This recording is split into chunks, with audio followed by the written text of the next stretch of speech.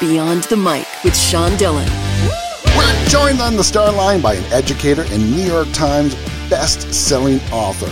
Both of her books were published after the age of 80. She writes every day, occasionally giving constructive criticism to her son Mike because of his darn dirty jobs.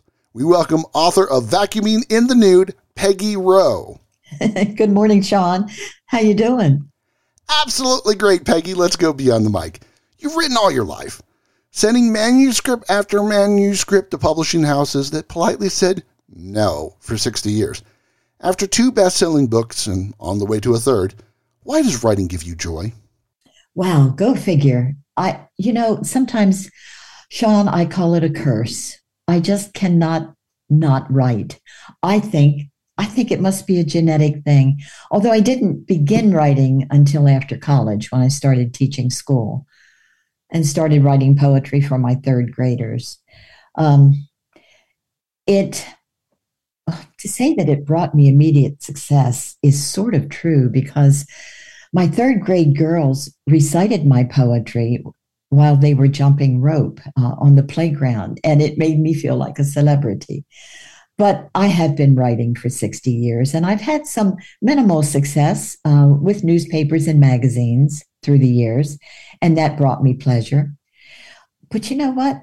I received just as much pleasure seeing my writing through the eyes of my parents. They were so proud of me. My dad one day said, "Hon, did you really write this yourself? Maybe one day you'll have a book." And my mother lived in the home when she was older, and she would travel the halls of the home in her motorized scooter with my articles in the basket of her scooter, and heaven help the person she would meet. So, there are all kinds of success. Yes, I've always wanted a book, and I'm just as pleased as punch to have 3 books. But just writing in general has brought me so much pleasure. Peggy, your entire family is voracious readers.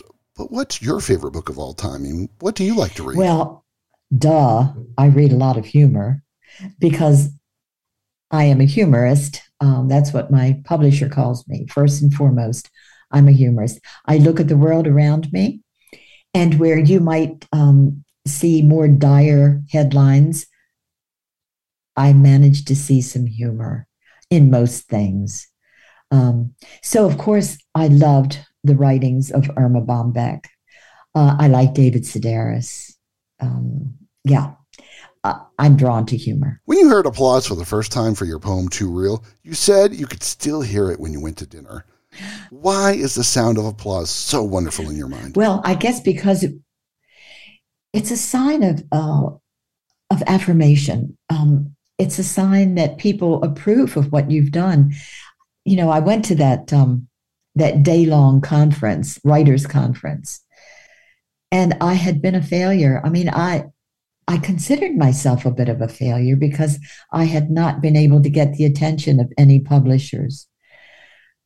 But I had submitted a poem, and this was a Random House event. And when I learned that my poem was a winner in the humor category, I was just thrilled. And they insisted that I read it in front of an audience. So I did. It was the first time I heard applause, and I couldn't believe it was for me. Well, more accurately, that it was for something that I had written. But I think some of it was, some poetry can be kind of heavy and syrupy sweet and contain kind of sickening words. I mean, ethereal glow, and some of it's way out there. I think the audience was just so relieved to have something funny to laugh at. They just automatically applauded. Peggy, did you ever consider sending rejections to all the publishers who wanted you now for book 3, but who had rejected you over the years? I mean, sorry, you're just not the right publishing house for me. Well, that's funny. You should ask that because when I had no luck with publishers, my son Mike, who has a large following, read the book and he said, "Mom, this is terrific. This needs to be out there. I'll self-publish it. I've never done it before, but I'm going to self-publish it. So he did. He had 10,000 copies printed, put them on eBay, and they sold out in weeks. And then the big publishers came calling. They wanted my book. And so I had the privilege of interviewing publishers to see which publisher I would eventually go with. So I'm telling you, publishers came to town. They brought me flowers. They brought me candy. They took me to lunch. And I thought to myself, how will I let this publisher down? And these are big houses. Should I say, oh, you know what?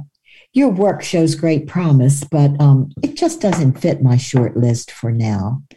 Try again, some other time. But don't give up. But of course, I didn't say that. I was gracious and nice. And I did go with Jonathan Merck of Forefront, who had been a long time executive at Simon & Schuster, and then went out on his own. And I was actually the first book that Forefront published. And it became a bestseller. And I was just as happy for Jonathan as I was for me. Now, with your appearance, you are the first mother-son duo to be on Beyond the Mic. We've had Mike on the show, and he said, you should hear my mom. What's this one story you want to tell next? Well, 15 months ago, my husband and I moved into, quote, the home, quote. It's a huge facility. There are over 2,000 people in independent living. And then there are the other two phases, assisted living and nursing. So we will be here for the remainder of our days. My husband will be 90 in 2 months. Wow. I'll be 85. Listen, material falls into my lap here at the home. It is everywhere.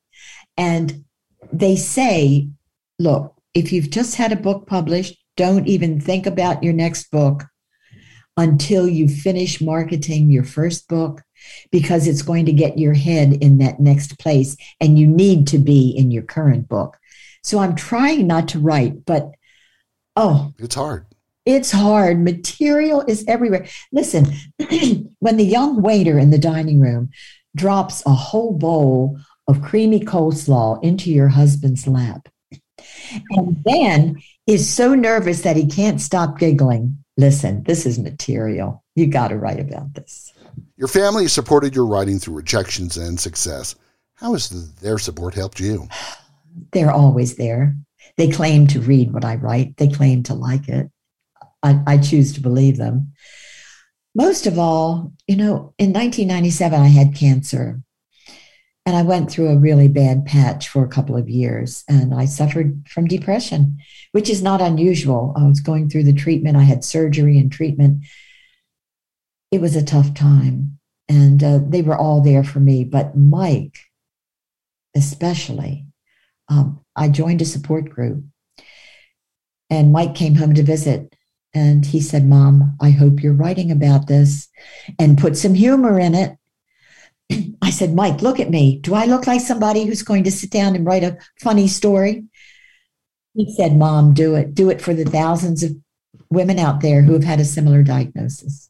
Do it for your family. It's time for One Big Question with author of Vacuuming in the Nude, Peggy Rowe, Beyond the Mic. Peggy, how do you want people to remember you? I want people to remember me. I have a social media following of hundreds of thousands. I want people to remember me as the person who made them laugh, the person who helped them to fall asleep when they've had a bad day. Her latest book is Vacuuming in the Nude, an assortment of incredibly funny stories about life with some doozies about her son, Mike Rowe, and putting her publisher on hold to finish a game of Mahjong. We thank author Peggy Rowe for taking the time to talk with us today. It's been my pleasure. Thank you. And that, my friends, is a Beyond the Mic shortcut.